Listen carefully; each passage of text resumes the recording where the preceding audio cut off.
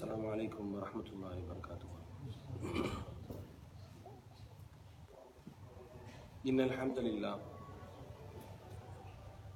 نحمده ونستعينه ونستغفره ونعوذ بالله من شرور أنفسنا ومن سيئات أعمالنا. من يهده الله فلا مضل له ومن يضلله فلا هادي له. وأشهد أن لا إله إلا الله وحده لا شريك له وأشهد أن محمدا عبده ورسوله. اللهم صل على محمد وعلى آل محمد كما صليت على إبراهيم وعلى آل إبراهيم إنك حميد مجيد. اللهم بارك على محمد وعلى آل محمد كما باركت على إبراهيم وعلى آل إبراهيم إنك حميد مجيد. فقال نبينا صلى الله عليه وسلم فإن أصدق الحديث كتاب الله وخير الهدي هدي محمد صلى الله عليه وسلم وشر الأمور محدثاتها وكل محدثة بدعة وكل بدعة ضلالة وكل ضلالة في النار.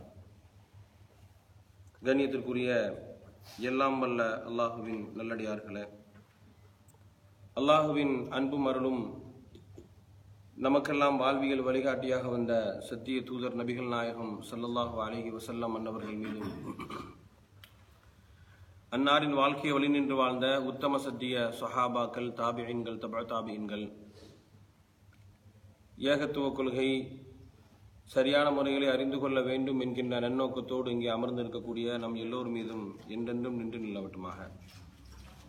அல்லாஹ் ரப்புல் ஆலமீன் யாருக்கு நலவை நாடுகிறானோ அவருக்கு மார்க்க ஞானத்தை வழங்குவான் என நபிகள் நாயகம் ஸல்லல்லாஹு அலைஹி வஸல்லம் அன்னவர்களுடைய வாக்குறுதிக்கு இணங்க அதிகாலை வேளையில் பல்வேறு இடங்களில் இருந்து மார்க்க செய்திகளை தெரிந்து கொள்ள வேண்டும், அதை நம்முடைய வாழ்வில் கடைபிடிக்க வேண்டும் என்கின்ற உயரிய நோக்கத்தோடு இங்கே அமர்ந்திருக்கிறோம் என்று சொன்னால் ரப்புல் ஆலமீன் நமக்கெல்லாம் நலவை நாடியிருக்கிறான் என்றுதான் அர்த்தம்.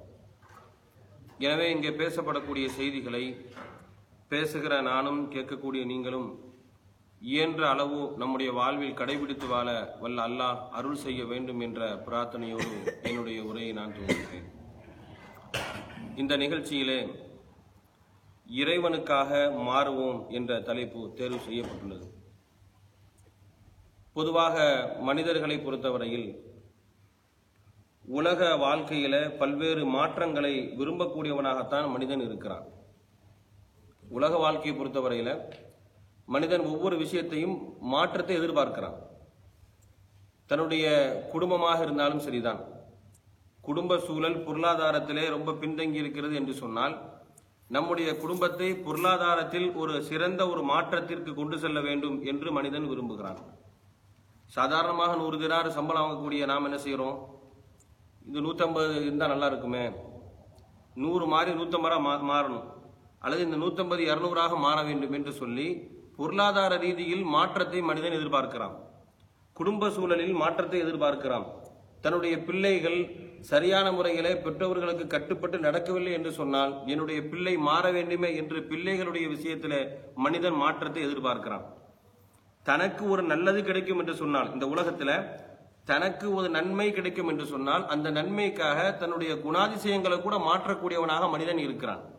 தன்னுடைய நண்பர் மூலமாக இவனுக்கு ஏராளமான ஆதாயங்கள் இருக்குன்னு வைங்க, தன்னோடு இருக்கக்கூடிய நண்பர் அல்லது தன்னை வேலை செய்யக்கூடிய அந்த முதலாளி, அந்த நிறுவனம், அதன் மூலமாக நமக்கு ஏராளமாக நன்மை கிடைக்கும் என்று சொன்னால் அவர்களுக்கு எது பிடிக்குமோ அது மாதிரி தன்னுடைய வாழ்க்கையை, தன்னுடைய குணத்தை மாற்றக்கூடிய ஒரு பண்புள்ளவனாக மனிதன் இருக்கிறான். இப்படி மனிதனுடைய வாழ்க்கையை எடுத்து பார்த்தோம் சொன்னா உலக வாழ்க்கையில பல்வேறு மாற்றங்களை எதிர்பார்க்கக்கூடியவனாக மனிதன் இருக்கிறான். ஆனா இப்படி இருக்கக்கூடிய இந்த மனிதன், அதிலும் குறிப்பாக அல்லாஹுவையும் மறுமை நாளையும் நம்பி இருக்கக்கூடிய ஒரு இஸ்லாமியன், தன்னுடைய வாழ்க்கையில இறைவன் நம்மிடத்தில் இருந்து எந்த மாற்றத்தை எதிர்பார்க்கிறானோ அந்த மாற்றம் நம்மிடத்தில் வந்திருக்கிறதா என்று யாராவது சிந்தித்து இருக்கிறோமா? உலக விஷயத்துல பல்வேறு மாற்றத்தை எதிர்பார்க்கிறோம். குடும்பமாக இருந்தாலும் சரி, பொருளாதாரமாக இருந்தாலும் சரி, நம்மை சுற்றுச்சூழல் இருக்கக்கூடிய அந்த விஷயங்களா இருந்தாலும் சரி, மாற்றம் சிறந்த மாற்றமா இருக்கணும் எதிர்பார்க்கக்கூடிய ஒரு மனிதன், இறைவன் நம்மிடத்திலே இஸ்லாம் என்கின்ற அழகான வாழ்க்கை நெறியை தந்திருக்கிறான். இந்த வாழ்க்கையை தந்ததின் மூலமாக அல்லாஹ் நம்மிடத்தில் எந்த மாற்றத்தை எதிர்பார்க்கிறானோ அந்த மாற்றம் நம்மிடத்தில் வந்திருக்கிறதா என்று இஸ்லாத்தை ஏற்றுக்கொண்ட ஒவ்வொரு ஏகத்துவவாதியும் என்றாவது சிந்தித்திருக்கிறோமா? அப்படி நாம சிந்தித்து இறைவன் எதிர்பார்க்கக்கூடிய அந்த மாற்றத்திற்கு தகுந்த மாதிரி, பொதுவாக இஸ்லாமியர்களுக்கும் பிறருக்கும் உள்ள இஸ்லாமிய கொள்கையை ஏற்றுக்கொள்ளாத இன்ன பிற கொள்கை உடையவர்களுக்கு மத்தியில் உள்ள மிகப்பெரிய ஒரு வேறுபாடு என்ன தெரியுமா? அவருடைய வாழ்க்கையில, இஸ்லாத்தை ஏற்றுக்கொள்ளாதவருடைய வாழ்க்கையில் எப்படி வேண்டுமானாலும் வாழலாம் என்று அவர்களுடைய நிலை. பொருளாதாரமாக இருக்கட்டும், உலக விஷயமா இருக்கட்டும், எதுவாக இருக்கட்டும், அவர் விரும்பியபடி வாழ்ந்து கொள்ளலாம். இது யாருடைய நிலை? இஸ்லாத்தை ஏற்றுக்கொள்ளாதவர்களின் நிலை. ஆனா இஸ்லாத்தை ஏற்றுக்கொண்ட முஸ்லிம்களை பொறுத்தவரையில ரப்புல் ஆலமீன் ஒரு வரையறையை வைக்கிறான். ஒவ்வொரு விஷயத்துக்கும் ஒரு வரையறை. அந்த வரையறைக்கு உட்பட்டு நம்முடைய வாழ்க்கை இருக்கிறதா என்று நம்மில் யாராவது என்னைக்காவது சிந்திச்சிருக்கிறோமா? இப்படி சிந்தித்து இறைவனுடைய விருப்பத்துக்கு தகுந்தால் போல் நம்முடைய மாற்றத்தை, நம்முடைய வாழ்க்கையில மாற்றத்தை ஏற்படுத்தவில்லை என்று சொன்னால், இந்த உலக வாழ்க்கையில் அல்லாஹ் நமக்கு கொடுத்த அவகாசத்தை, இந்த உலக வாழ்க்கை இருக்குத ரொம்ப குறுகிய ஒரு வாழ்க்கை, இந்த வாழ்க்கையில இறைவன் விருப்பத்துக்கு தகுந்த மாதிரி நம்முடைய வாழ்க்கையை மாற்றவில்லை என்று சொன்னால், நமக்கு வழங்கப்பட்டிருக்கக்கூடிய அவகாசத்தை சரியான முறையிலே பயன்படுத்தவில்லை என்று சொன்னால், திரும்பவும் ஒரு வாழ்க்கை நமக்கு கிடைக்கவே கிடைக்காது. அல்லாஹ் ரப்பல் ஆலமீன் திருமறை குர்ஆன்ல இந்த விஷயத்தை பல இடத்துல உணர்த்துறான். மனிதன் என்ன செய்வான்?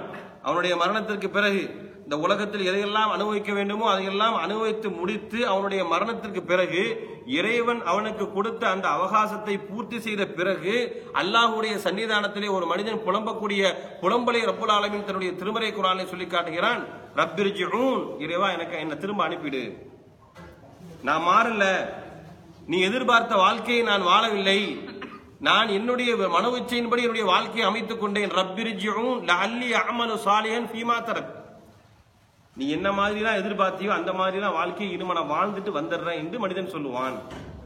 அல்லாஹ் என்ன சொல்லுவான்? கல்லா இன்னஹா கலிமத்துன் ஹுவ காயிலுஹா, இது வெற்று வார்த்தை, இந்த வார்த்தைக்கு எந்த ஒரு அர்த்தமும் இல்லை.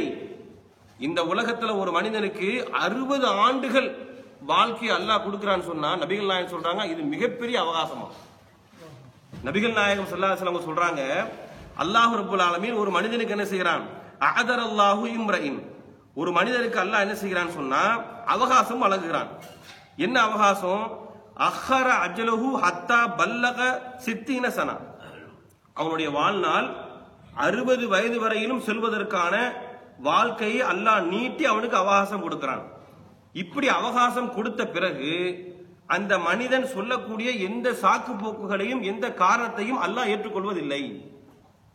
அப்படின்னா 60 வயசுக்கு முன்னால இறந்து போன ஆட்களுக்கு அல்லாஹ் அவகாசம், அதாவது சாக்கு போக்கு சொன்னா ஏத்துக்கொள்வான்னு அர்த்தம் கிடையாது.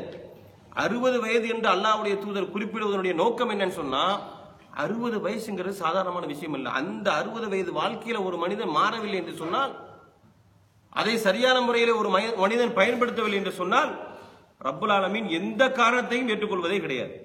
அப்ப நபிகள் நாயகம் ஸல்லல்லாஹு அலைஹி வஸல்லம் அவர்கள் 60 வயது என்று சொல்வதற்கான காரணம் என்னன்னு சொன்னா, மனிதனுடைய வாழ்க்கையே அல்லாஹ்வுடைய தூதர் இன்னொரு இடத்துல சொல்றாங்க, அமாரு உம்மத்தி மா பைன 60 இலா 70, என்னுடைய உம்மத்தினர்களுடைய வாழ்நாள் என்பது, இதற்கு முன்னால் வந்த நபிமார்களுடைய சமூகத்தை பொறுத்தவரையில அல்லாஹ் நீண்ட வாழ்நாட்களை கொடுத்திருந்தான். நூஹ் நபி அலைஹிஸ்ஸலாம் அவங்களை எடுத்துக்கங்க, 950 ஆண்டு காலம் வாழ்ந்தாங்கன்னு வருது. அப்போ நபிகள் நாயகம் ஸல்லல்லாஹு அலைஹி வஸல்லம் அன்னவர்களை தவிர்த்து வேற வேற நபிமார்களுடைய சமுதாயத்தை பொறுத்தவரையில பல ஆண்டு காலங்கள் அவர்களுக்கு வாழ்நாளை கொடுத்தான். ஆனா குறுகிய வாழ்நாட்களை பெற்றிருக்கக்கூடிய சமுதாய மக்களே நாம் தான். இது அல்லாஹ்வுடைய தூதர் பல்வேறு இடங்கள்ல சொல்றாங்க. அமாரு உம்மத்தி மா பைன 60 இலா 70, என்னுடைய உம்மத்தினர்களுடைய வாழ்நாள் என்பது 60க்கும் 70க்கும் இடைப்பட்ட காலம். அதற்கு முன்னால் மரணம் வரவே வராதுன்னு அர்த்தம் கிடையாது. அதற்கு முன்னால மரணங்கள் வரலாம். அல்லாஹ் நீட்டி கொடுத்தால் இது கடைசி, அதற்கு பிறகும் கொடுத்தால் அல்லாஹ்வுடைய அருள் அது. அப்ப 60 வயது 70 வயதுக்கு இடையில அந்த வாழ்நாள்ல ஒரு மனிதன் இறைவனுடைய விருப்பத்துக்கு தகுந்தால் போல் தன்னுடைய வாழ்க்கையை மாற்றிக்கொள்ளவில்லை என்று சொன்னால், அதை விட மிகப்பெரிய ஒரு கை செய்தும் எதுவுமே இருக்க முடியாது. அப்ப அதனாலதான் நபிகள் நாயகம் ஸல்லல்லாஹு அலைஹி வஸல்லம் சொல்றாங்க, 60 வயது வரையிலும் ஒரு மனிதனுக்கு அல்லாஹ் அவகாசம் கொடுக்கிறான். இன்னைக்கு திருந்திடுவான், நாளைக்கு திருந்திடுவான். இன்னும் குறிப்பாக சொல்ல போனால் இந்த உலகத்தில் நடக்கக்கூடிய ஒவ்வொரு நிகழ்வுகளும் அவனுக்கான ஒரு படிப்பினை. தான் தோண்டித்தனமாக வாழ்ந்து கொண்டு இருந்த ஒரு மனிதனுக்கு திடீரென்று ஒரு வியாதி அல்லாஹ் கொடுப்பான். அப்ப அதுலயாவது அந்த மனிதன் சுதாரிக்க வேண்டும் என்பதற்காக வேண்டி ஒரு படிப்பினை கொடுப்பான். அக்கம் பக்கத்தில் வந்து பல்வேறு மரணங்கள், சிறிய வயதிலே துர்மரணங்கள் சொல்லுவாங்க தெரியுமா, சிறிய வயதிலே என்ன செஞ்சு போயிருது, மரணிச்சு போயிருது. இது மாதிரியான மரணங்களை எல்லாம் அவனுடைய கண்ணு முன்னால கொண்டு வந்து காட்டுவான். இதெல்லாம் என்ன படிப்பினை, இதே போல உனக்கும் நடக்கலாம், எப்ப வேண்டுமானாலும் நடக்கலாம். அல்லாஹ் இன்னைக்கு தான் நடக்கும் எழுதி வைக்கல, எப்ப வேண்டுமானாலும் நடக்கலாம். அந்த மரணம்ங்கிறது வந்து விட்டது என்று சொன்னால் இந்த உலகத்தில் ஒரு மனிதனுக்கு அல்லாஹ் கொடுத்த அவகாசம் முடிந்து விட்டது. எப்ப அவகாசம்? நமக்கு 60, 30, 20, 80 யாருக்கு தெரியும்? நாம என்ன நினைச்சு கொண்டிருக்கிறோம்? நாம வந்து தொழுகையோ வணக்க வழிபாடுகளோ இஸ்லாத்தினுடைய சட்டத்திட்டங்களை கடைபிடிப்பதோ நமக்கு இன்னும் வாழ்க்கை இருக்குது, அப்படிதானே? பள்ளிவாசலோட தொடர்பு இல்லாத எத்தனை இளைஞர்கள், இஸ்லாமிய மார்க்கத்தோட தொடர்பு இல்லாத எத்தனை மனிதர்கள், அவர்களுடைய எண்ண ஓட்டத்துல என்ன இருக்கும்? வெளிப்படையா சொல்லாட்டா கூட மாறிக்கிற அந்த வயசுல செய்யாட்டா எப்ப செய்யறது? இந்த வயதில் அனுபவிக்காத விஷயங்களை வேற எப்போதான் அனுபவிப்பது என்ற எண்ணத்தில் தான் பள்ளியோட தொடர்பு கிடையாது, மார்க்கத்தினுடைய சிந்தனை கிடையாது, இஸ்லாத்தினுடைய கோட்பாடுக்கு உட்பட்டு நம்முடைய வாழ்க்கையை அமைத்துக் கொள்ள வேண்டும் என்கின்ற சிந்தனை கிடையாது. இப்ப இவர்களெல்லாம் புரிந்து கொள்ள வேண்டும், மரணம் என்கின்ற ஒரு நிகழ்வு இந்த உலகத்தில் யாருமே மறுக்க முடியாத ஒன்று. இறைவனை மறுத்தவர்கள் கூட மரணத்தை மறுக்கவில்லை, மறுமைக்கு பிறகு ஒரு வாழ்க்கை இருக்கிறது என்பதை மறுத்தவர்கள் கூட மரணத்தை மறுக்கவில்லை. எதை மறுத்தாங்க தெரியுமா? அஇதா மித்னா வகுன்னா துராபன் வஇதாமன் அஇன்னா லமபூஸூன், நாங்கள் மரணித்த பிறகு எங்களுடைய எலும்புகள் மண்ணோடு மண்ணாக மக்கி போன பிறகு அஇன்னா லமபூஸூன், திரும்பவும் எங்களுக்கு உயிர் கொடுத்து அல்லாஹ் எங்களை எழுப்புவானா என்று கேட்டார்களே, உயிர் கொடுத்து எழுப்புவதில் தான் அவர்களுக்கு சந்தேகமே தவிர நாங்கள் மரணித்து போவோம், எங்களுடைய எலும்புகள் எல்லாம் மண்ணோடு மண்ணாக மக்கி போகும் என்பதை யாரும் மறுக்கவில்லை, நாமளும் மறுக்கல. எப்ப வரும் யாருக்கும் தெரியாது, திடீர்னு மரணம் வந்துடும். அப்ப இந்த வாழ்நாள் என்பது நம்முடைய வாழ்க்கையில இறைவனுடைய விருப்பத்திற்கு தகுந்தா போல் நம்முடைய வாழ்க்கையை மாற்றிக்கொள்வதற்கான ஒரு சரியான அவகாசம் இது. இதை பயன்படுத்தாம போயிட்டு வைங்க, இதை விட மிகப்பெரிய ஒரு கைசேதம் என்ன செய்ய எதுவுமே இருக்க முடியாது.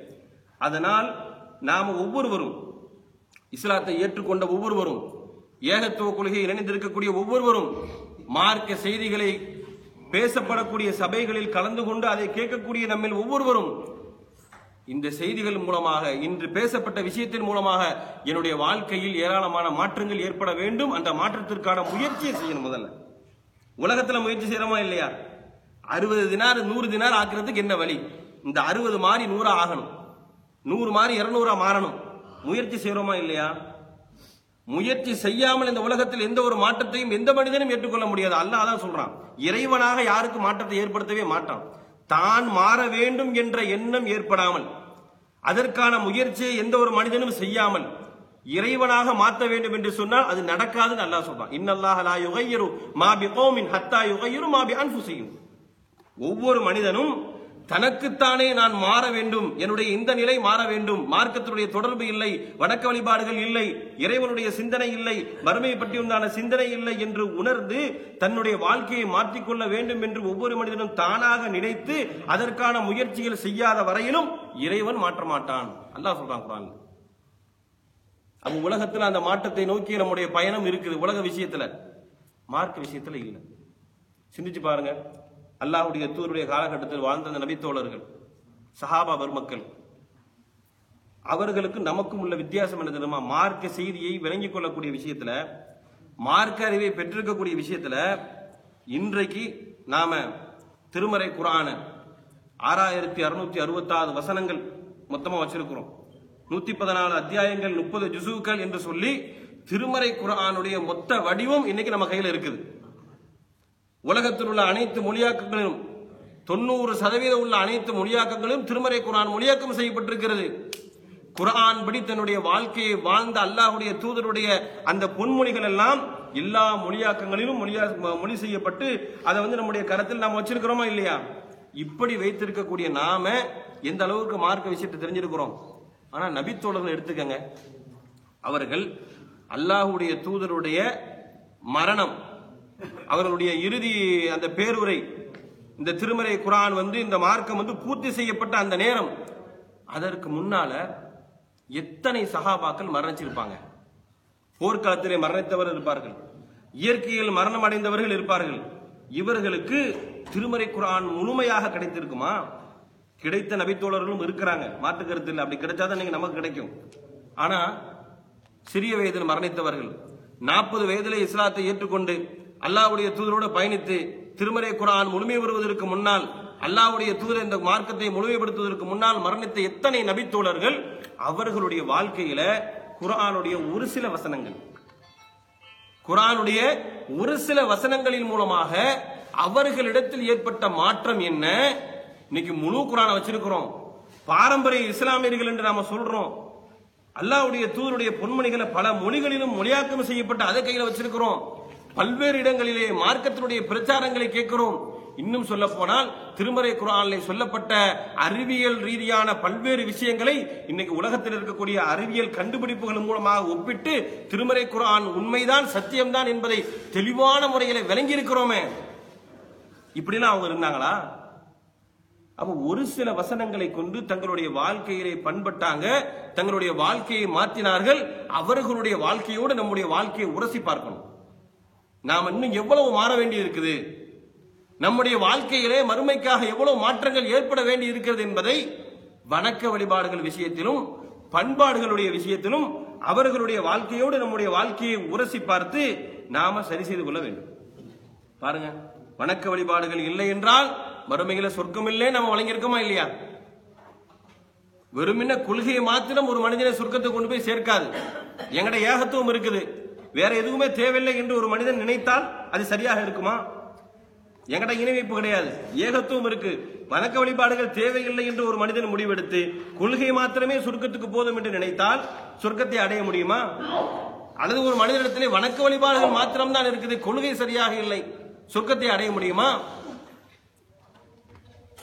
வணக்க வழிபாடுகளும் கொள்கையும் சேர்ந்துதான் நாளை மறுமையிலே சொர்க்கத்தை அடைய முடியும் என்று சொன்னால் நம்மிடத்தில் இபாதத்துகள் வணக்க வழிபாடுகள் விஷயத்துல நாம எந்த அளவுக்கு பண்பட்டு இருக்கிறோம், எந்த அளவுக்கு நம்முடைய வாழ்க்கையில மாற்றம் ஏற்பட்டிருக்குது சிந்திச்சு பாருங்க. இந்த உலகத்துல நமக்கு வழங்கப்பட்ட வாய்ப்புகளை நாம இழக்கின்ற பொழுது, இபாதத்துகள் செய்வதற்கு, இறைவனை வணங்குவதற்கு, நன்மைகளை அதிகமாக பெறுவதற்கான சந்தர்ப்பங்கள் நமக்கு வழங்கப்படுகின்ற பொழுது அதையெல்லாம் சர்வ சாதாரணமாக இழக்கக்கூடிய நாம் என்றாவது நம்ம நன்மைகளை இறந்து கொண்டிருக்கிறோம், நமக்கு இறைவன் வழங்கிய வாழ்நாளை, ஆயுள் காலத்தை, அவகாசத்தை நாம் தவறவிட்டுக் கொண்டிருக்கிறோம் என்ற உறுத்தல் நமக்கு என்னைக்காவது இருக்கா? ஆனா சஹாபாக்கள் சின்ன சின்ன விஷயத்திலும் கவலைப்பட்டாங்க, சின்ன சின்ன விஷயத்திலும் அவர்கள் கவலைப்பட்டார்கள். ஆகா, நமக்கு இறைவன் தந்த அந்த வாய்ப்பை நம்ம தவற விட்டோமே, சரியான முறையில் விளங்காமல் போய்விட்டோமே, வணக்க வழிபாடுகளை சரியாக செய்யாமல் போய்விட்டோமே, அதிகமான நன்மைகளை இழந்து விட்டோமே என்று சொல்லி சின்ன சின்ன விஷயத்திலும் அவர்கள் சில விஷயத்தை இழந்து விட்டார்கள் என்று சொன்னால், நன்மை செய்ய முடியாமல் போய்விட்டது என்று சொன்னால் அதை நினைத்து வருந்தக்கூடியவர்களாக இருந்தார்களே. நாம அன்னைக்கு அப்படி இருக்கிறோமா? பாருங்க, ஒரு சஹாபி இப்னு உமர் என்கின்ற ஒரு நபித்தோழர் வணக்க வழிபாடுகள்ல ரொம்ப பேணுதலுடையவரா இருந்தாங்க. அல்லாஹ்வுடைய தூதர் கூட சொன்னாங்க, நிஅமல் அப்துல்லா, அடியார்கள்ல சிறந்தவர் யாரு தெரியுமா? இந்த அப்துல்லா இப்னு உமர் சிறந்த மனிதர் அப்படின்னு சொல்லிட்டு அவர் இரவு தொழுகையை சரியாக பேணினார் என்ற ஒரு வார்த்தையும் சேர்த்து சொல்றாங்க. அப்பனா என்ன அர்த்தம்?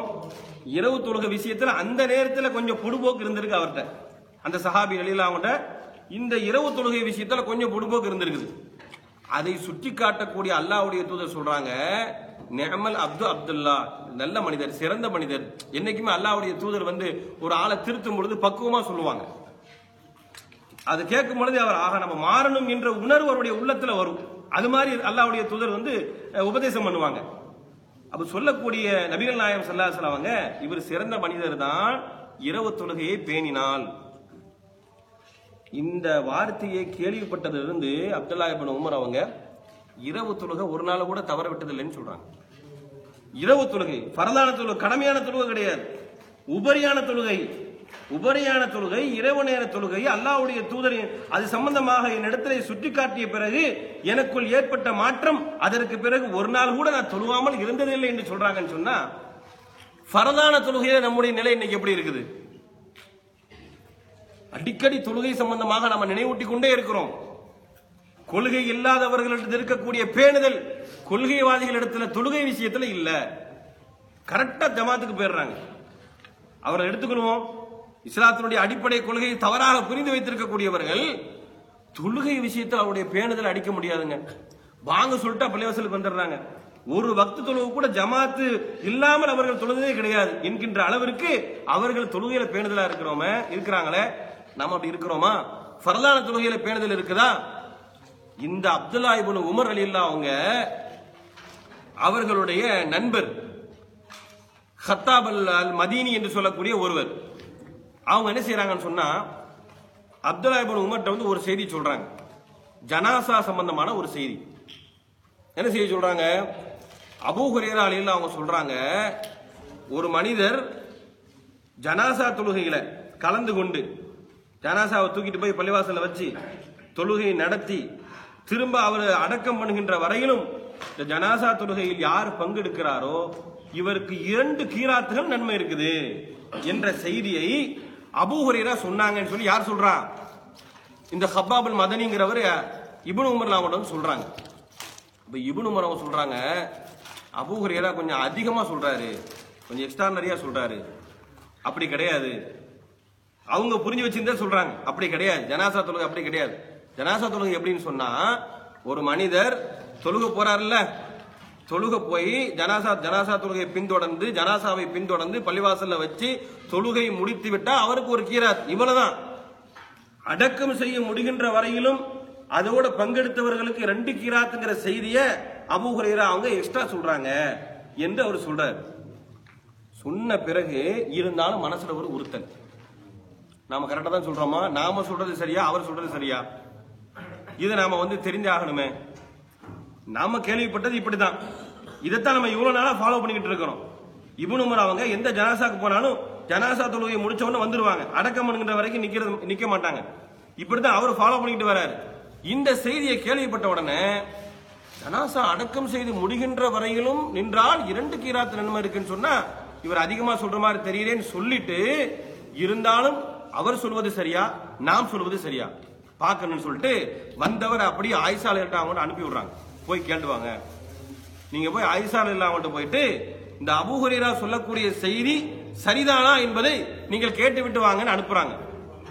போறாங்க, போய் ஆயிஷா அவங்கள்ட்ட போய் கேட்கறாங்க, இது மாதிரி வந்து அபூ ஹுரைரா ரலியல்லாஹு அவங்க இந்த ஜனாசா தொழுகை சம்பந்தமான இப்படி ஒரு செய்தியை சொல்றாங்களே, இது உண்மைதானான்னு கேட்க சொல்லி சொன்னாங்க இப்னு உமர். ஆயிஷா அவங்க சொல்றாங்க, சதகா அபூ ஹுரைரா, அபூ ஹுரைரா கரெக்டா தான் சொல்லியிருக்கிறாரு. ஒரு மனிதர் ஜனாசா தொழுகையிலே பங்கெடுத்து தொழுதார் என்று சொன்னால் 1 கீராத்து, அடக்கம் செய்து முடிகின்ற வரையிலும் அதிலே பங்கெடுத்தவருக்கு 2 கீராத்து நன்மை, கரெக்டா தான் சொல்லியிருக்கிறாருன்னு சொல்லி யார் சொல்றா? ஆயிஷா அவங்க சொல்றாங்க. இப்னு உமர் வந்து இவரை அனுப்பி வச்சுட்டு அவர் திரும்ப வருகின்ற வரையிலும் இவருடைய மனசு அப்படியே பதறிக்கிட்டே இருக்குது. என்ன ரிசல்ட் வருமோ தெரியலையே, கையில சில கற்களை வச்சுக்கிட்டு அப்படியே என்ன செய்யறாரு, யோசனை பண்ணிட்டே இருக்கிறாரு. போனவர் திரும்பி வராரு. திரும்ப வந்து சொல்றாங்க, ஆயிஷா அவங்க சொன்னாங்க, அபூ ஹுரைரா சொன்னது சரிதான், பங்கெடுத்து தொழுகை முடித்து அடக்கம் செய்து முடிகின்ற வரையிலும் இருந்தவருக்கு 2 கீராத் நன்மை இருக்கு, அல்லாஹ்வுடைய தூதர் சொன்னது சரிதான் என்று சொன்ன மாத்திரத்திலே இவர்களுக்கு ஏற்பட்ட அந்த கை சேதம் சொல்றாங்க இப்னு உமர் அவங்க, லக்கத் ஃபர்ரதனா ஃபீ கராரீத்தின் கஸீரா, அதிகமான கீராத்துகளை நான் இழந்து விட்டேனேன்னு கை செய்தப்படுறாங்க.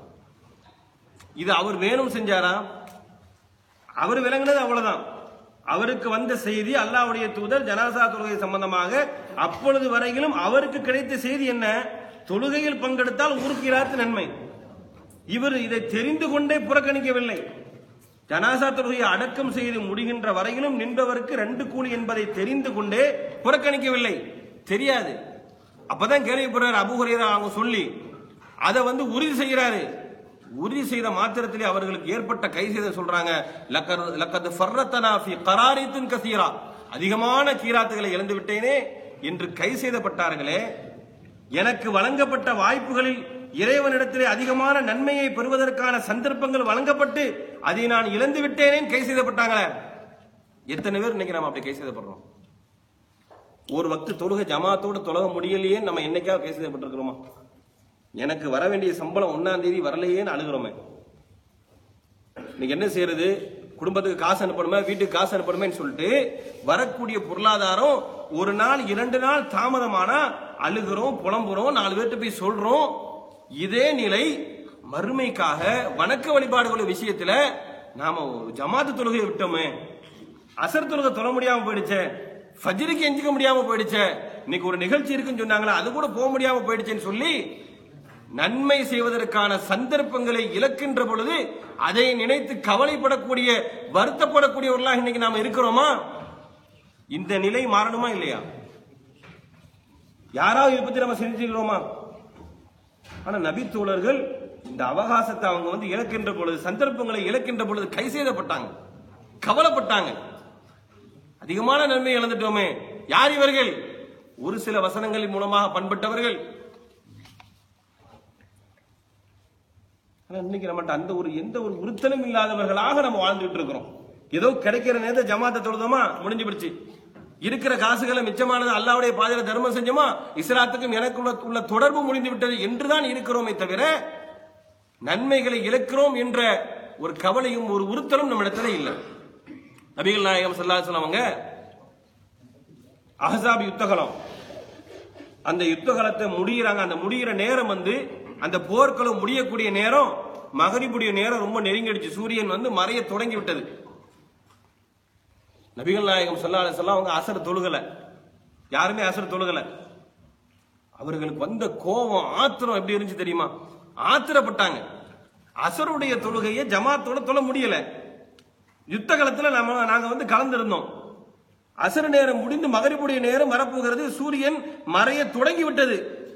இதை பார்த்த மாத்திரத்திலேயே இந்த அசருடைய தொழுகையை ஜமாத்தோடு தொலைவிடாமல் தடுத்ததற்கு காரணமாக இருந்த எதிரிகளை சபிக்கிறாங்க. நபிகள் நாயகம் ஸல்லல்லாஹு அலைஹி வஸல்லம் அவங்க எப்படி சபிக்கிறாங்க? சகலூன அன் ஸலாத்தில் உஸ்தா, நடுநேர தொழுகையை தொலைவிடாமல், நேரத்தோடு தொலைவிடாமல், ஆபாத்தி சம்சு, சூரியன் மறைகின்ற வரையிலும் எங்களை நேரத்தோடு தொலைவிடாமல் போர்க்களத்திலே ஈடுபடுத்தி விட்டார்களே இறை மறுப்பாளர்கள். மல அல்லாஹு குபூரஹும் நாரா புயூத்தஹும் நாரா, அவர்களுடைய வீடுகளையும் அவர்களுடைய வயிறுகளையும் கபூர்களையும் அல்லாஹ் நெருப்பால் நிரப்பட்டுமாக சொன்னாங்க. எங்களை ஜமாத்தோட தொலை விடாம இதுல ஈடுபடுத்திட்டாங்களே, இவர்களுடைய மண்ணறைகளை அல்லாஹ் நெருப்பால் நிரப்பட்டும், இவர்களுடைய வீடுகளை அல்லாஹ் நெருப்பால் நிரப்பட்டும் ஆத்திரப்பட்டு சொல்றாங்க. அப்ப எந்த அளவிற்கு ஒரு தொழுகை, ஒரு நேர தொழுகை ஜமாத்தோட தொழுகை, இது அவங்க விரும்பி முடிவெடுத்தாங்களா? வேற ஏதாவது உலக காரியங்களில் ஈடுபட்டுக்கிட்டு இருந்தாங்களா? வேற ஏதாவது பொழுதுபோக்கில் ஈடுபட்டுக்கிட்டு இருந்தாங்களா? இஸ்லாத்தினுடைய எதிரிகளிடமிருந்து இஸ்லாத்தையும் இஸ்லாமியர்களையும் பாதுகாக்க வேண்டும் என்று அந்த அஹ்ஸாப் யுத்த காலத்துல ரொம்ப பஞ்சமான ஒரு காலகட்டம், குளிர் நிறைந்த ஒரு காலகட்டம். அந்த காலகட்டத்தில் அல்லாஹ்வுடைய தூதரும் நபி தோழர்களும் எதிரிகள்கிட்ட போராடிக்கிட்டு இருக்கிறாங்க. உயிரை பணயம் வைத்து நின்ற அந்த யுத்த காலத்துல நேரம், தொழுகையுடைய நேரம் தவறிவிட்டது, இதற்கு இந்த எதிரிகள் காரணமாகி விட்டார்கள் என்று அவர்களை சபித்தார்கள் என்று சொன்னால் அந்த உறுத்தல் இல்லாம சபிச்சாங்களா? அப்ப இந்த சம்பவம்லாம் நம்ம கேள்விப்படுறோம். வணக்க வழிபாடுகள் விஷயத்துல நபித்தோழர்கள் எப்படி இருந்தாங்க, நபி தோழியர்கள் எப்படி இருந்தாங்க, மார்க்க விஷயத்தில் அவர்களிடத்தில் எப்படிப்பட்ட மாற்றம் ஏற்பட்டது, இறைவனுக்காக ஒரு விஷயத்தை செய்ய முடியாமல் போய்விட்டதே என்று நினைத்து அழுதார்களே, அதெல்லாம் கேள்விப்படக்கூடிய நாம் நம்முடைய வாழ்க்கையில மாற்றம் ஏற்பட்டிருக்குதா? ஏற்படல. தபூக் யுத்த காலம் நமக்கெல்லாம் தெரியும்.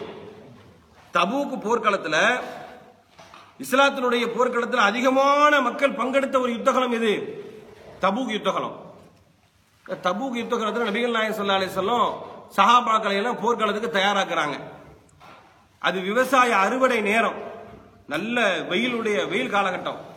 வெயில் காலகட்டத்தில் பேரித்தம்பழங்கள் விவசாய அறுவடைக்கு தயாராயிட்டு இருக்குது. ஆனா இது எதிரிகளோட போராடுவதற்கு, போர்க்களத்துக்கு சஹாபாக்கள் செல்வதற்கு இந்த விவசாய அறுவடை தடையாக இருந்திடக்கூடாதுங்கிறதுக்காக முன்னெச்சரிக்கையாக அல்லாஹ்வுடைய தூதர் என்ன செய்யறாங்கன்னு சொன்னா, முன்கூட்டியே சஹாபாக்கள் சொல்றாங்க, இந்த மாதிரி போக வேண்டி இருக்குது, யுத்தகலம் இருக்குது, நம்மளாம் வாகனத்தை என்ன செய்யுங்க, தயார் செய்யுங்கன்னு சொல்றாங்க. அப்ப எல்லாத்தையும் என்ன செய்யறாங்க, வாகனத்தில் அனுப்பி வைக்கிறாங்க.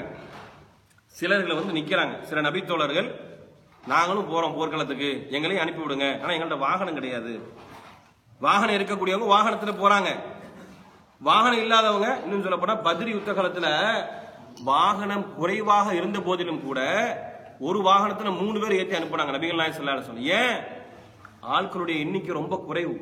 ஆட்கள் தேவை ஒரு 313 அல்லது 317 பேர்கள் தான் இந்த முஸ்லிம்களுடைய அணியில் இருந்தாங்க. அதனால வாகனங்கள் குறைவாக இருந்தால் கூட மக்கள் எப்படியாவது போய் சேர வேண்டும் என்பதற்காக ஒரு வாகனத்துல 3 பேரை ஏற்றி அனுப்பி விட்டாங்க பதில் யுத்த காலத்துல. ஆனா தபூக்கு போர்க்களத்தை பொறுத்தவரையில மக்களுடைய எண்ணிக்கை அதிகம், வாகனங்கள் குறைவு.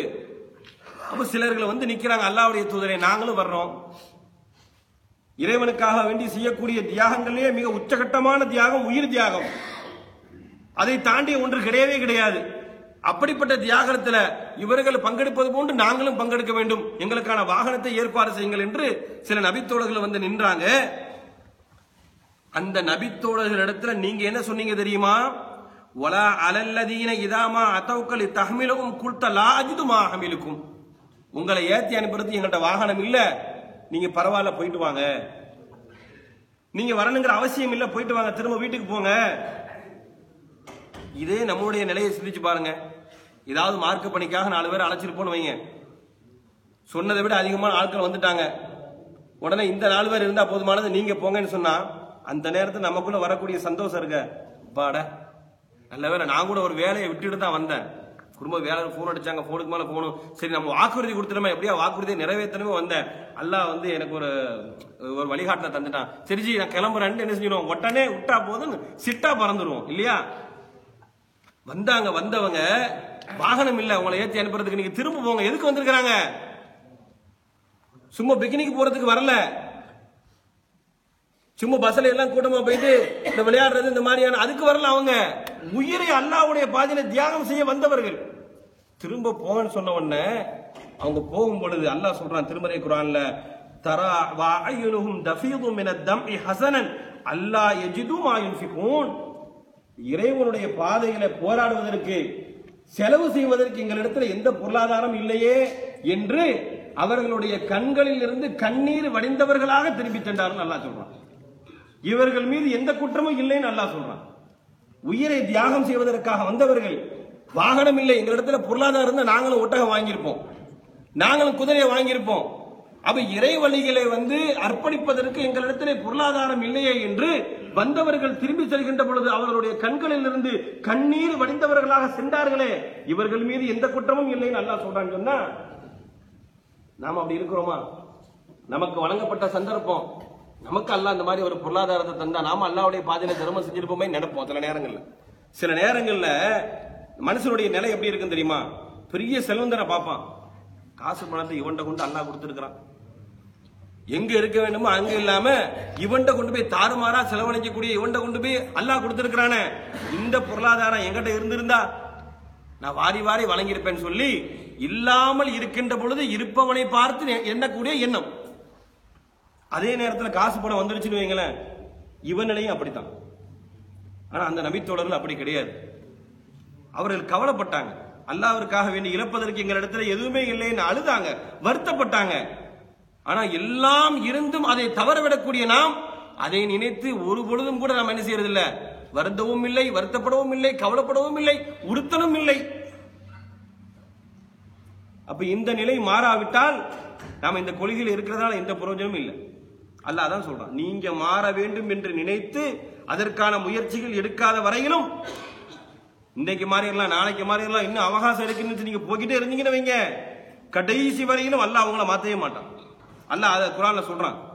மனோ இச்சைக்கு அடிமைப்பட்டவர்களை பத்தி அல்லாஹ் சொல்றான், குறிப்பிட்ட காலம் வரையில் அல்லாஹ் என்ன செய்வான் பாப்பானா, இன்னைக்கா மாறிடுவான் இன்னைக்கு மாறிடுவான்னு பாப்பான். மாற்றத்துக்கான எந்த முயற்சியும் எடுக்கவே இல்லைன்னு வைங்களேன், அதை பற்றி சிந்திக்கவே இல்லைன்னு வைங்களேன், மனம் போன போக்கில் மனோ இச்சைப்படி அதற்கு அடிமைப்பட்டு ஒரு மனிதன் நடக்கிறான்னு வைங்களேன், அல்லாஹ் சொல்றான் இவர்களுடைய யாரெல்லாம் மனோ இச்சைக்கு அடிமைப்பட்டவர்களா இருக்கிறார்களோ இவர்களுடைய உள்ளங்கள்ல அல்லாஹ் சீல வச்சிருவான். அக்கின்னத்தன் அவருடைய காதுகள்ல அல்லாஹ் என்ன செஞ்சிருவான், ஒரு திரையை போட்டுருவான். அந்த குறிப்பிட்ட அவகாசம் முடிந்த பிறகு என்னதான் அவனுக்கு உபதேசம் பண்ணாலும் ஏறவே ஏறாது. அதுக்கு அல்லாஹ் சொல்றான், அல்லாஹ் வந்து ஒவ்வொரு மனிதனுக்கும் குறிப்பிட்ட அவகாசத்தை கொடுத்திருக்கிறான் திருந்துவதற்கு. அதுவும் கதிர் தான், கலா கதிர் நமக்கே தெரியாது. ஆனா யாரெல்லாம் முயற்சி எடுக்கவில்லையோ, யாரெல்லாம் அதை பத்தி எந்த ஒரு சிந்தனையும் இல்லாமல் இருக்கிறார்களோ இவர்களுக்கு அல்லாஹ் குறிப்பிட்ட காலம் வரைக்கும் பார்த்து விட்டு இவருடைய உள்ளத்துல சீல் வச்சிருவான், அல்லாஹ் முத்திரை ஏற்றுவான், காதுகளுக்கு ஒரு சீலை வைத்து விடுவான். அதற்கு பிறகு எப்படிப்பட்ட போதனை செய்தாலும் சரிதான், அந்த மூடியை திறக்கவே முடியாது. அல்லாஹ் போட்ட மூடிய திறக்கவே முடியாது. அப்படிப்பட்ட ஒரு துரதிருஷ்டவாதிகளாக நாம மாறிவிடக் கூடாது. அல்லாஹ்ட்ட பிரார்த்தனை செய்யணும், அல்லாஹ்விடத்துல பிரார்த்தனை செய்யணும். மார்க்க விஷயங்களை கேட்கின்ற பொழுது மாற வேண்டும் என்ற எண்ணத்தை அல்லாஹ் எனக்கு தான் கேட்கணும். மாற வேண்டும் என்ற எண்ணத்தை அல்லாஹ் தா, அதற்கான முயற்சி செய்வதற்கான பாக்கியத்தை எனக்கு தா என்று நாம் ஒவ்வொருவரும் கேட்கணும். இப்படி கேட்டா மட்டும்தான் மாற்றம் ஏற்படும். அப்ப இது மாதிரி நபித்தோழர்கள் வணக்க வழிபாடுகள் விஷயத்துல அவர்கள்ட்ட இருந்த அந்த மாற்றம் நம்ம இடத்துல வரணும். அது மாதிரி பண்பாடுகள் விஷயத்துல வணக்க வழிபாடுகளுக்கு எப்பொழுது நன்மை கிடைக்கும் தெரியுமா? ஒருத்தனை நல்லா வணங்குறான், தொழுகை, இபாதத்து, இறைவனுக்கு செய்ய வேண்டிய கடமை எல்லாமே சரியா செய்யறான். ஆனா இறைவன் சொன்ன பண்பாடு அவன்கிட்ட வரல. ஒழுக்கத்துல ரொம்ப பின்தங்கி இருக்கிறான், பண்பாட்டுல அதல பாதாளத்துல இருக்கிறான். இவனுடைய வணக்கத்துக்கு எந்த நன்மையுமே கிடையாது. அப்ப பண்பு ரீதியிலாகவும் நாம மாறணும். இறைவன் என்னென்ன குணம் நம்ம இடத்துல இருக்க வேண்டும் என்று எதிர்பார்க்கிறானோ அந்த குணத்தை நாம் வளர்த்துக் கொள்ள வேண்டும். மாத்திரமா இல்லையா? பிள்ளைக்காண்டி மாத்திரம். வீட்டுல மனைவிக்கு ஒரு சமையல் பிடிக்காது, மனைவிக்கு ஒரு பொருள் மீன் பிடிக்காதுன்னு வைங்க, இவனுக்கு அது பிடித்தாலும் கூட இவனும் சேர்ந்து சாப்பிடாம இருக்கிறான். அப்படிதானே? நான் ஒரு ஆளு சாப்பிட மாட்டேங்கிறதுனால ஏன் அதை வாங்காம இருப்பானே, எல்லாரும் சாப்பிட்டா சாப்பிட்டு போட்டோம், அதோட சேர்ந்து நான் என்ன செஞ்சிடறேன், சாப்பிட்டுக்கிறேன்னு சொல்லி இவனுக்கு மீன் பிடிக்காவிட்டால் ஒரு விஷயம், மீனோ கறியோ ஏதோ ஒன்று இவனுக்கு பிடிக்காது, வீட்டுல உள்ளவங்களுக்கு பிடிக்குதா, இவனும் சேர்ந்து என்ன செஞ்சுக்கிறான், மாறிக்கிறான். தன்னுடைய நண்பன், உட்ட நண்பன், நேசிக்கக்கூடிய நண்பன், அவனுக்கு ஒரு விஷயம் பிடிக்கும், அது இவனுக்கு பிடிக்காது என்று சொன்னால் இவன் அவனுக்காக வேண்டி மாறுகிறான். உலக விஷயத்துல, உலக காரியங்கள்ல சில நன்மைகள் நடக்கும் என்ற போது அதற்காக வேண்டி மாற்றத்தை நோக்கி பயணிக்கக்கூடிய நாம் மறுமையில் இறைவனிடத்தில் நன்மையை பெற வேண்டுமானால் என்னென்ன பண்பாடுகள் நம்ம இடத்துல வர வேண்டும் என்று சொன்னானோ, இறைவன் எதிர்பார்க்கக்கூடிய என்னென்ன பண்பாடுகள் நம்ம இடத்துல இல்லையோ அந்த பண்பு நலன்களை வளர்த்துக் கொள்வதற்கு, அதை நோக்கி பயணிப்பதற்கு, அதை நோக்கி திரும்புவதற்கான முயற்சிகளை நாம முதல்ல செய்யணும்.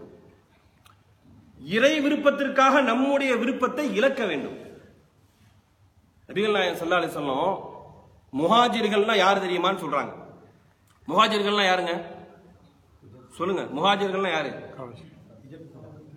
ஹிஜ்ரத் செஞ்சவங்க, இறைவனுக்காக வேண்டி தன்னுடைய பொருளாதாரம், தன்னுடைய உடைமைகள், நாடு எல்லாவற்றையும் துறந்து விட்டு போன துறவிகள், அவங்க தான் முஹாஜிர்கள். அவங்க மக்காவுக்கு போனாலும் சரிதான், வேற எந்த நாட்டுக்கு போனாலும் சரிதான், அவங்களுக்கு பேர் என்ன? முஹாஜிர்கள். அன்றைக்கு போனாங்க நபி தோழர்கள், என்ன செஞ்சாங்க? மக்காவை துறந்து தன்னுடைய ஆசைகளை எல்லாம், தன்னுடைய எண்ணம்லாம் எங்க இருக்குது?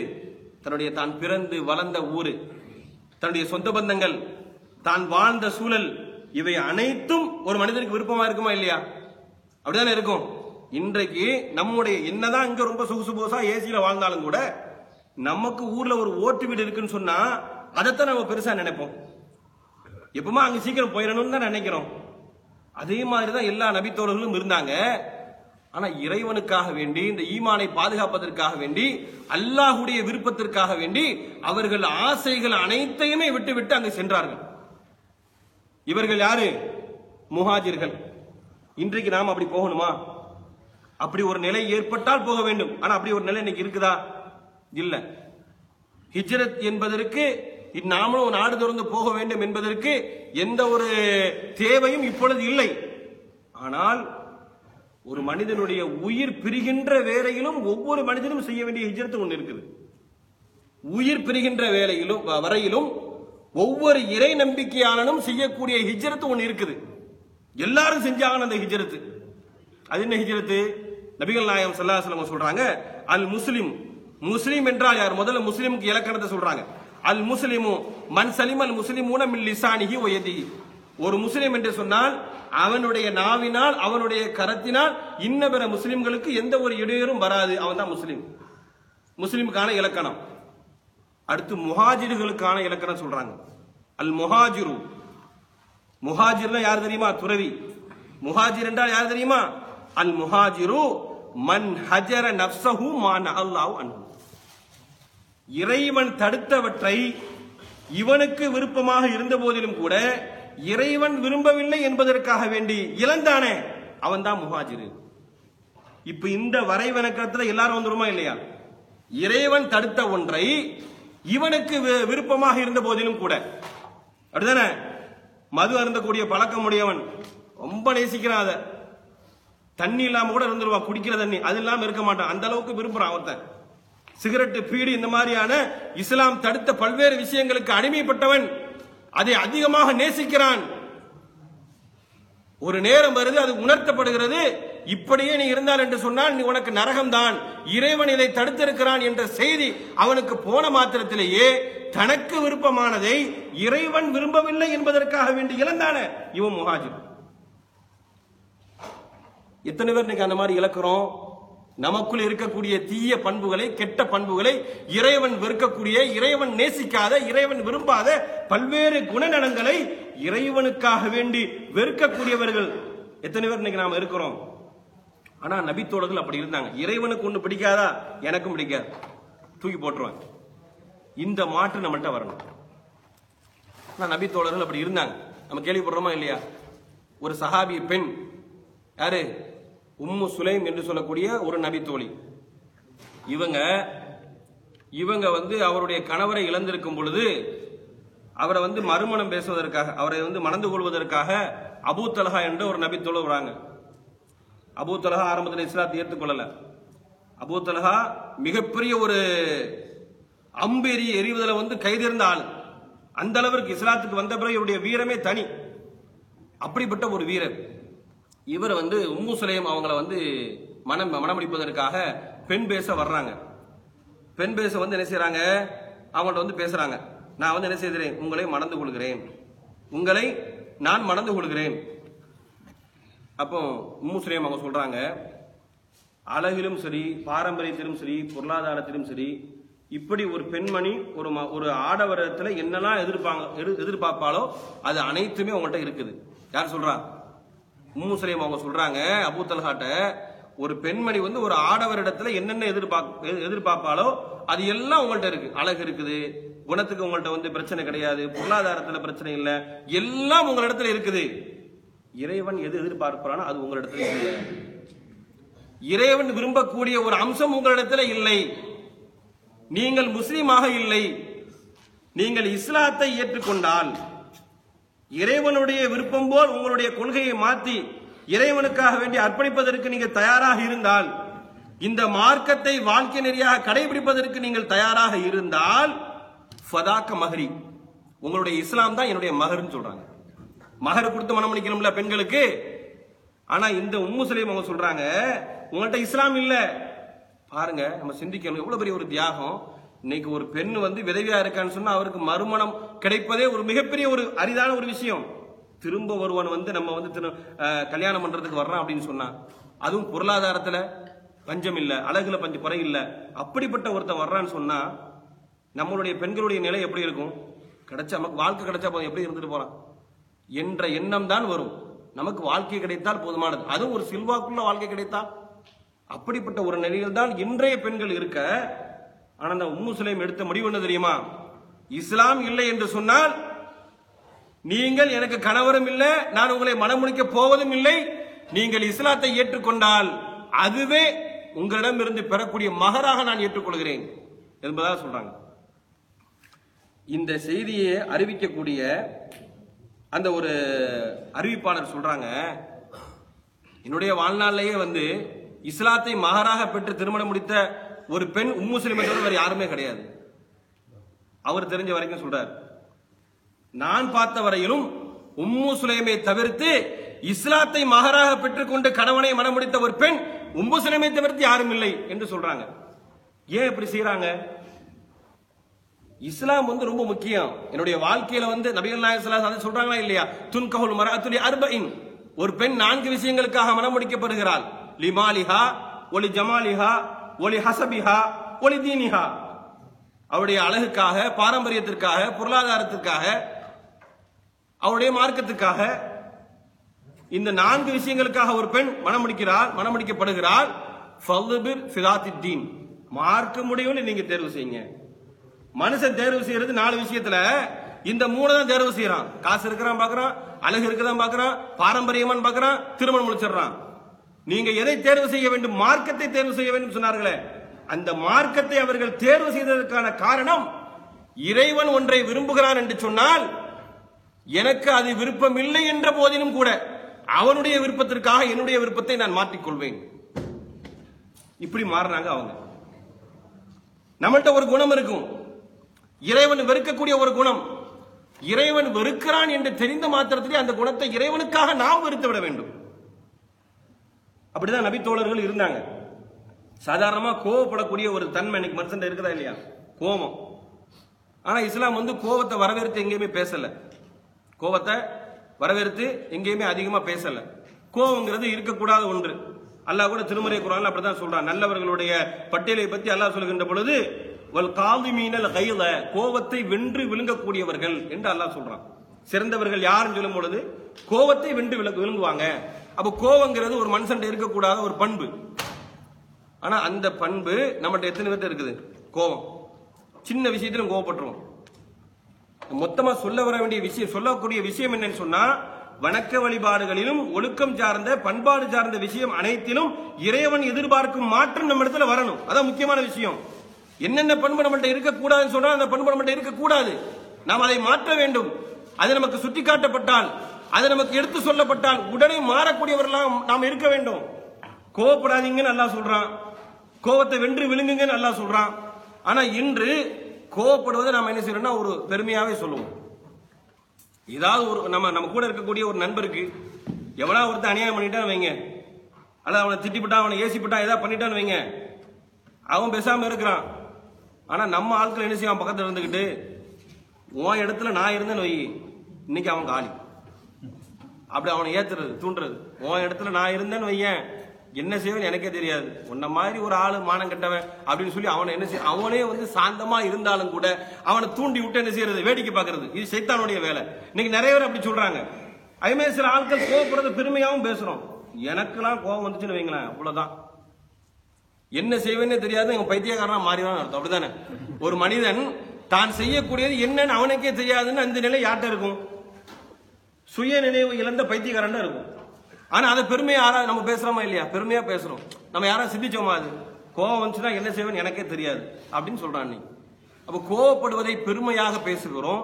அல்லாஹ் கோவத்தை வென்று விழுங்குங்கன்னு சொல்றான், அதை கட்டுப்படுத்துங்கன்னு சொல்றான்.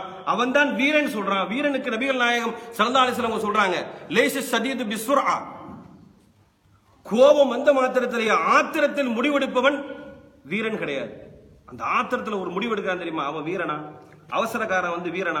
அவன் வீரன் கிடையாது. நபிகள் நாயகம் ஸல்லல்லாஹு அலைஹி வஸல்லம் சொல்றாங்க, ஆத்திரப்பட்டு முடிவெடுக்கக்கூடியவன் வீரன் கிடையாது. இன்னம ஷரீதுல்லதி யம்சிகு, அவனுடைய உள்ளத்தை யார் கட்டுப்படுத்திக் கொள்கிறானோ, இந்த கலப், கோபம் வரக்கூடிய நேரத்தில் தன் ஆத்மாவை யார் அடக்கிக் கொள்கிறானோ அவன் தான் வீரன். எதிரியை அடக்கிறவன் வீரன் கிடையாது. உனக்குள்ள ஒரு சைத்தான் இருக்கான், அவன் வெளியே வர பார்க்கறான், முதல்ல அவனை அமைக்க உட்கார வைக்கணும், அவன் தான் வீரன். அப்ப நபிகள் நாயகம் ஸல்லல்லாஹு அலைஹி வஸல்லம் அவங்க சொல்றாங்க, கோவப்படாதீங்க, அது நல்ல பண்பு கிடையாது, அது வீரனுக்கான அழகு கிடையாது என்றெல்லாம் சொல்லுகிறார்களே. இன்னைக்கு அந்த பண்பாடு நம்மள்ட்ட இருக்குன்னு வைங்க, மாத்திரமா எத்தனை வீட்டு அந்த பண்பாடு இருக்குது, பழக்கம் இருக்குது, கோவப்படக்கூடியது, ஆத்திரப்படக்கூடியது. நம்மளை யாராச்சும் ஒருத்தன் ஒரு அசிங்கமாவோ ஒரு மாதிரியாவோ பேசிட்டான்னு வைங்களேன், உடனே இன்னைக்கு நம்ம கையில இருக்க ஆயுதம் என்ன தெரியுமா? பேஸ்புக் தான். கையை எடுத்து கையில் அடிக்கிறதுலாம் கிடையாது, பேஸ்புக் தான். எடு, உன் டீட்டெயில ஃபுல்லா எடு, எல்லாத்தையும் அவன் போட்டோவை போட்டு அவனை போட்டு கேவலப்படுத்தி பார்க்கிறோமா இல்லையா?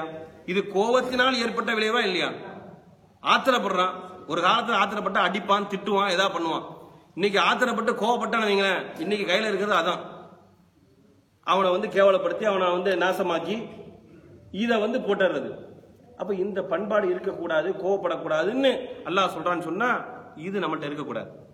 நபி தோழர்கள் கூட சில நேரங்களில் கோவப்பட்டாங்க, டக்குன்னு அப்படி அது சுட்டி காட்டப்பட்டுச்சு, உடனே என்ன செஞ்சாங்க? கட்டுப்பட்டாங்க, உடனே மாத்தினாங்க அந்த பண்பை.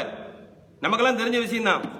நபிகள் நாயகம் ஸல்லல்லாஹு அலைஹி வஸல்லம் அவங்களுடைய காலத்துக்கு பிறகு உமர் ரலியல்லாஹு அவங்களுடைய ஆட்சி காலத்துல உமர் ரலியல்லாஹு அவங்க ஒரு சில ஆட்சி பொறுப்புல இருக்கிறாங்க. ஆட்சி பொறுப்புல யார் இருக்கா? உமர் ரலியல்லாஹு அவங்க இருக்கிறாங்க. அப்ப அவரை பார்க்கறதுக்கு உயைனா பின் ஹிஸ்ன் என்று சொல்லக்கூடிய ஒருவர் வரார். உயைனா பின் ஹிஸ்ன். இவர் நேரா உமர் ரலியல்லாஹு அவங்கள்ட்ட வராம, உமர் ரலியல்லாஹு அவர்களுக்கு அருகாமையில் இருக்கக்கூடியவர், அவருடைய ஆலோசகராக இருக்கக்கூடிய ஹெரிஸ் இப்னு கைஸ் என்று சொல்லக்கூடிய ஒருவர் வந்து சந்திக்கிறார். சந்திச்சு அவர் சொல்றாரு, நான் உமர்ல அவங்களை பார்க்கணும், கலீஃபாவை பார்க்கணும், ஆட்சி தலைவரை பார்க்கணும்னு சொல்றாரு. ஏன்னா இவர் 2 பேரும் கொஞ்சம் சொந்தம்.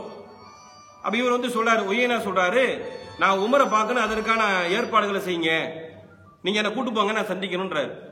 உடனே என்ன செய்யறாங்க, கூட்டு போறாங்க. கூட்டு போய் உமர்ல அவங்கள்ட்ட சந்திக்க விடுறாங்க. இந்த இவர் தான் வந்து ஒய்யனா பின் ஹிஸ்னு, இவர் உங்களை பார்க்கணும்னு சொன்னாரு, உங்கள்ட்ட ஏதோ விஷயம் கேட்கணுமா அப்படின்னு சொன்ன மாத்திரத்தில் உமர் அவங்க என்ன செய்யறாங்க, சொல்லுங்க எதுக்காக வந்தீங்க, என்ன விஷயம் அப்படின்னு கேட்கறாங்க.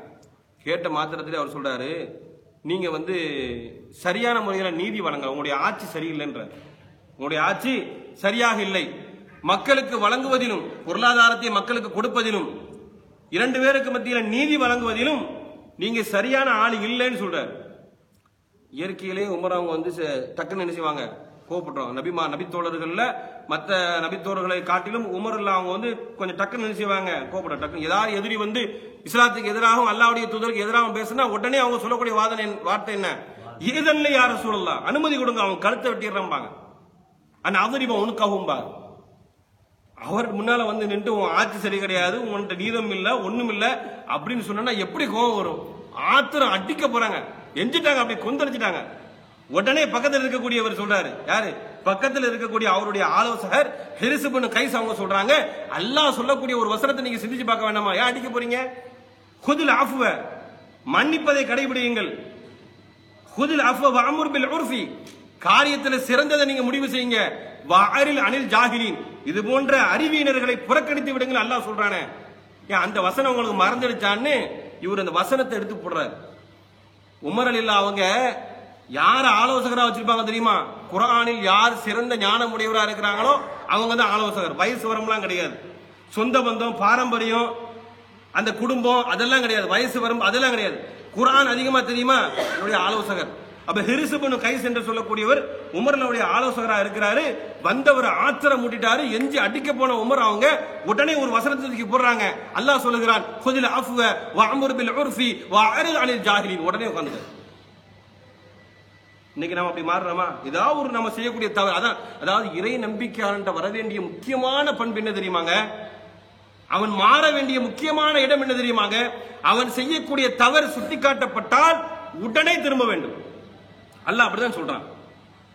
அல்லாஹ் வந்து இறை நம்பிக்கையாளருடைய பண்பாக அதை சொல்றான். ஒரு செயல் அவங்க செய்வாங்க, வைதா ஃபஅலு ஃபாஹிஷத்தன், ஒரு அருவருப்பான காரியத்தை செய்தால், அவ் ஸலமு அன்ஃபுஸஹும், ஒரு அநியாயமான காரியத்தை செய்தால், ஸக்கருல்லாஹ், அல்லாஹ்வுடைய நினைவு அவர்களுக்கு வந்துருச்சுன்னு வைங்க, ஃபஸ்தக்ஃபர், உடனே மன்னிப்பு கேட்பாங்க, லிதுனூபியும் வமன் யக்ஃபிரு ஸுனூப இல்லல்லாஹ், அல்லாஹ்வை தவிர பாவத்தை மன்னிப்பவன் யார் என்று அல்லாஹ் கேட்கிறான். கேட்டு அல்லாஹ் சொல்றான், வலம் யுஸிர்ரு அலாமா ஃபஅலு வஹும் யஅலமூன், எதை வந்து தவறு என்று அவர்களுக்கு சுட்டிக்காட்டப்பட்டு விட்டதோ, எதை தவறு என்று அவர்கள் உணர்ந்து விட்டார்களோ அந்த தவறை திரும்ப அவர் செய்யவே மாட்டாங்க என்று அல்லாஹ் சொல்றான். அப்போ சில பண்பாடுகள், சில குணங்கள் நம்ம இடத்தில் இருக்கக்கூடாது, நம்ம இடத்தில் இருக்கிறது தவறு என்று நம்ம இடத்தில் சுட்டிக்காட்டப்பட்டால் உடனே திருத்திக் கொள்ளக்கூடிய, உடனே பண்படக்கூடிய, உடனே பக்குவப்படக்கூடியவர்களாக நாம மாற வேண்டும். இதற்கு ஏராளமான சான்றுகள், எடுத்துக்காட்டுகள் குர்ஆன்ல அல்லாஹ் சொல்றான். நபி தோழர்களுடைய வரலாறுகளை அல்லாஹ் நமக்கு முன்னுதாரணமாக சொல்றான். அல்லாஹ்வுடைய தூதருடைய வாழ்க்கையை முன்மாதிரி அல்லாஹ் சொல்றான். இதையெல்லாம் கேட்கக்கூடிய நாம நம்முடைய வாழ்க்கையில வணக்க வழிபாடுகள் விஷயத்திலும் பண்பாடுகள் விஷயத்திலும் இறைவன் எதிர்பார்க்கக்கூடிய மாற்றம், எதிர்பார்ப்பு நம்ம இடத்துல வர வேண்டும். அதற்கு நாம முயற்சி செய்ய வேண்டும். ஒவ்வொரு நாளும் இதை பற்றிய சிந்தனை. நாம எங்க நோக்கி போயிட்டு இருக்கிறோம், இன்னைக்கு நாம எதை செய்தோம், இஸ்லாம் சொல்லக்கூடிய விஷயங்கள் எத்தனை இன்றைக்கு என்னுடைய வாழ்க்கையிலே வந்தது, இஸ்லாம் தவிர்க்கக்கூடிய எத்தனை தீய பண்புகள் இன்னைக்கு என்னுடைய வாழ்க்கையிலிருந்து களையப்பட்டது என்று சொல்லி ஒவ்வொரு நாளும் தன்னுடைய ஆத்மா குறித்து ஒவ்வொரு மனிதனும் சுய பரிசோதனை செய்து கொண்டே இருக்க வேண்டும். மாற்றத்திற்கான முயற்சியை நோக்கி ஒரு மனிதன் சென்று கொண்டே இருக்க வேண்டும். இவன் தான் வெற்றியாளர். அல்லாஹ் சொல்றான், கத் அஃப்லஹ மன் ஸக்காஹா, யார் ஒரு மனிதன் தன்னை சுய பரிசோதனை செய்து திருத்திக் கொள்கிறானோ அவன் தான் வெற்றி பெற்றான். யார் ஒருவன் தாண்டோண்டித்தனமாக மனோ இச்சைப்படி சென்றானோ அவன் நஷ்டப்பட்டு விட்டான் என்பதாக அல்லாஹ் சொல்கிறானே. இந்த வசனத்துக்கு ஏற்ப நம்முடைய வாழ்க்கையை இறைவன் விரும்பிய மாதிரி மாற்ற வேண்டும். இறைவன் எதையெல்லாம் வெறுக்கிறானோ அதையெல்லாம் நாம் வெறுக்க வேண்டும். இறைவன் எதையெல்லாம் விரும்புகிறானோ அதையெல்லாம் நாம் விரும்ப வேண்டும். அப்படிப்பட்ட நன்மக்களாக நாம் மாற வேண்டும். அல்லாஹ் ரப்புல் ஆலமீன் நாம் எதை கேட்டோமோ எது நமக்கு சொல்லப்பட்டதோ அந்த அனைத்து விஷயங்களையும் நம்முடைய வாழ்க்கையில கடைபிடித்து வாழக்கூடிய மக்களாக அல்லாஹ் உங்களையும் என்னையும் ஆக்கி அருள் புரிவானாக. நாளை மறுமையிலே உயர்வான சொர்க்கமான ஃபிர்தௌஸ் என்கின்ற சொர்க்கத்தில் நுழையக்கூடிய நசீபை அல்லாஹ் நம் அனைவர்களுக்கும் தந்தருள் புரிவானாக. நாம் எதற்காக இங்கே ஒன்று கூடினோமோ அந்த எண்ணத்தை ரப்புல் ஆலமீன் நமக்கு நிறைவேற்றி தருவானாக. வாஹிர் தஅவானா அல்ஹம்துலில்லாஹி ரப்பில் ஆலமீன். அஸ்ஸலாமு அலைக்கும் வரஹ்மத்துல்லாஹி.